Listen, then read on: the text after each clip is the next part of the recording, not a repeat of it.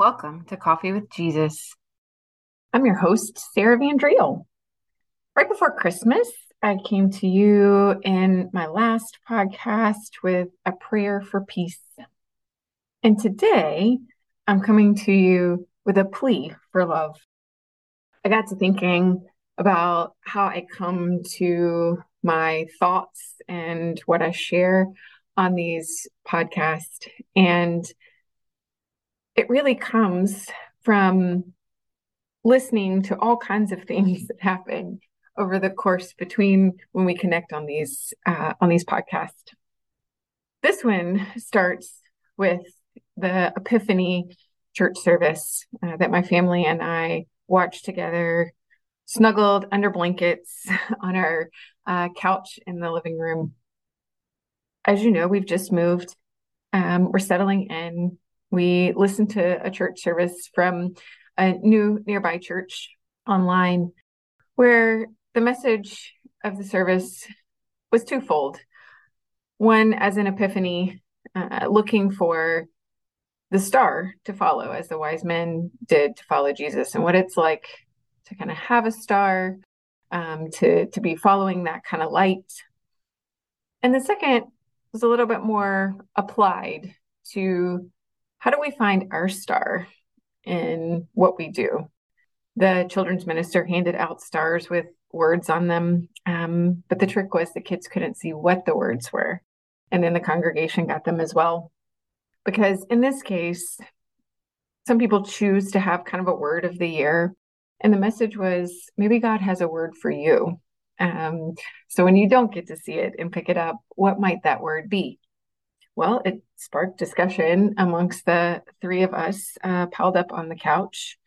And as is often the case, our 10-year-old has really profound things to teach me. And she says, well, I had to write an essay at school on what my goal or word of the year was. She said, I cheated a little bit. It's not just one word. But of course, we were very curious. What's your word? What did you write about this year? And her words were lead in love. Well, both my husband and I's mouths kind of fell open a little bit. We just looked at each other because it resonated so much for all three of us. This concept of leading in love. So that's where it starts. And then I start to dig into scripture. Then I start to think about being grounded. What does it mean to lead in love?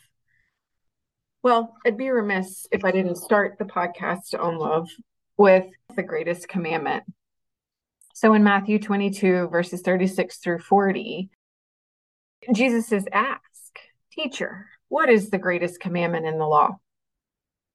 Jesus replied, Love the Lord your God with all your heart and with all your soul and with all your mind. This is the first and greatest commandment. And second is like it. Love your neighbor as yourself. All the law and the prophets hang on these two commandments.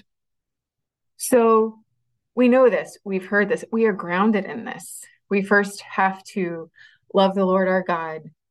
So in the love, have the truth of knowing that we're grounded to God with all our heart, all our souls, and all our minds. And the second is to love our neighbors as ourselves. But what does that look like? So then I have to delve a little bit further. And I go to some of the most famous scriptures on love, where Paul is sharing with the Corinthian church, with the Corinthians, what love looks like. So 1 Corinthians chapter 13, verses 4 through 8. Love is patient. Love is kind. It does not envy. It does not boast. It is not proud. It does not dishonor others. It is not self-seeking. It is not easily angered. It keeps no records of wrongs. Love does not delight in evil, but rejoices with truth. It always protects, always trusts, always hopes, always perseveres. Love never fails. But where there are prophecies, they will cease. Where there are tongues, they will be stilled. Where there is knowledge, it will pass away. So I wanted to dig a little bit further into that. So I went backwards in the chapter just a little bit to hear more about what Paul is trying to convey. So if we step back to the 1 Corinthians 13, verses 1 through 3, he's giving this message directly after speaking with the Corinthians about having unique gifts, that God has given us each unique gifts. Different parts of the body function together. And here's what he says in 1 Corinthians chapter 13, verses 1 through 3. If I speak in tongues of men or of angels, but do not have love, I am only a resounding gong or a clanging cymbal. If I have the gift of prophecy and can fathom all mysteries and all knowledge, and if I have a faith that can move mountains, but do not have love, I am nothing.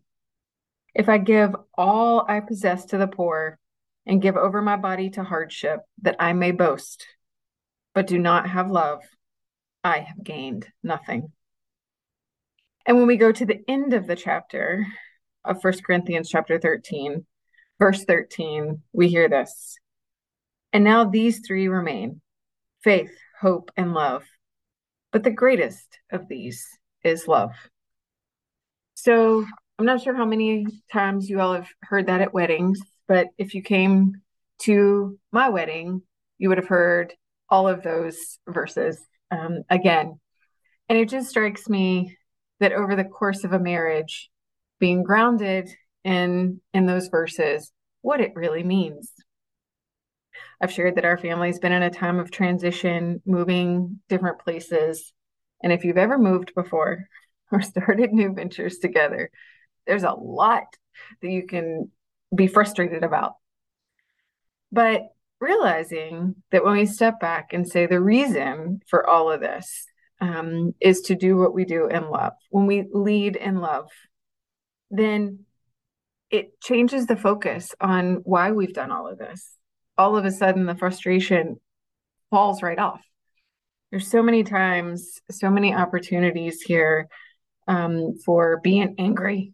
But when we step back and think about love being patient, love being kind, love not being proud, love not being about being boastful, but really about loving God, trusting His truth with all our hearts, minds, and souls, and that we love our neighbors, that anger just falls away. And the opportunities become bearable.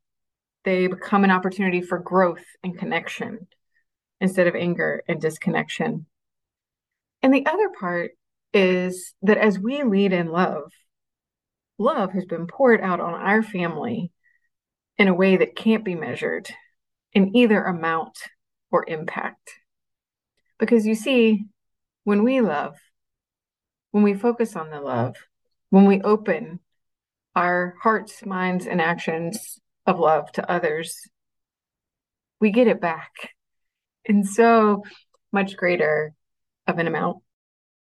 So we know a little bit about what is love, but there's a couple of other verses that come to mind that we have to think about. One is the extraordinarily famous line of John chapter 3, verse 16. For God so loved the world that he gave his one and only Son, that whoever believes in him shall not perish, but have eternal life. I don't have time to go into all of this verse in this day, but just grounding back in that commandment, that when the commandment is to love your God with all your heart, your soul, and your mind, knowing that that love is returned in a way that is really, really difficult to comprehend, that God gave his only Son to save us, to have eternal life with him. And then to go to 1 John chapter 3, verse 16. This is how we know what love is. Jesus Christ laid down his life for us, and we ought to lay our lives down for our brothers and sisters. That verse is quickly followed by verse 18 with a plea.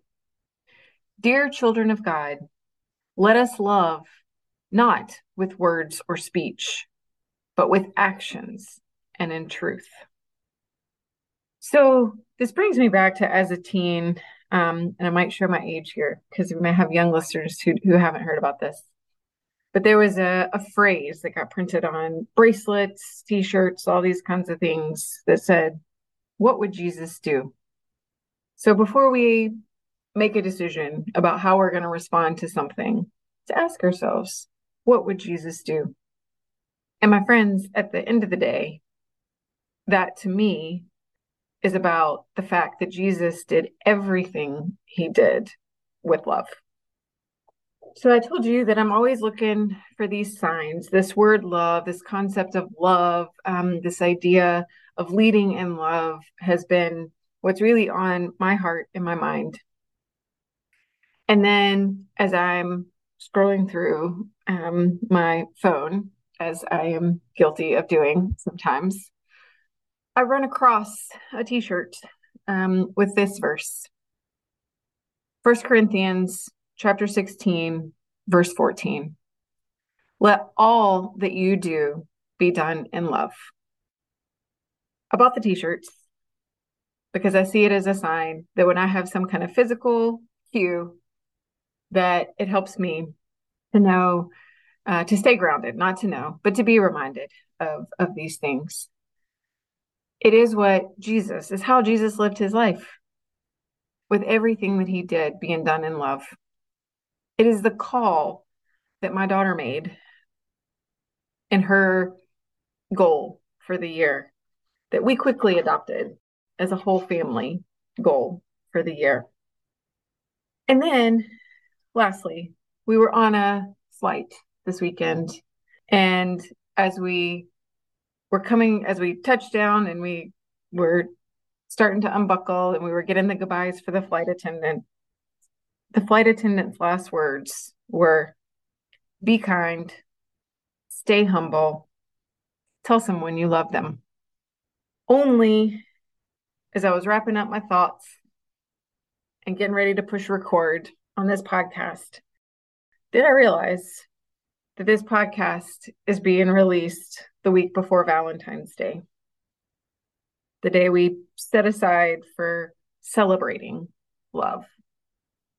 So my friends, in this new year, as we get ready to celebrate Valentine's Day, my plea is to keep in mind, let all you do be done in love. Lead with love. Lead for love. Lead in love. Until next time, when we'll share further, live out your words in action and in truth, in prayer and contemplation for how you can lead in love.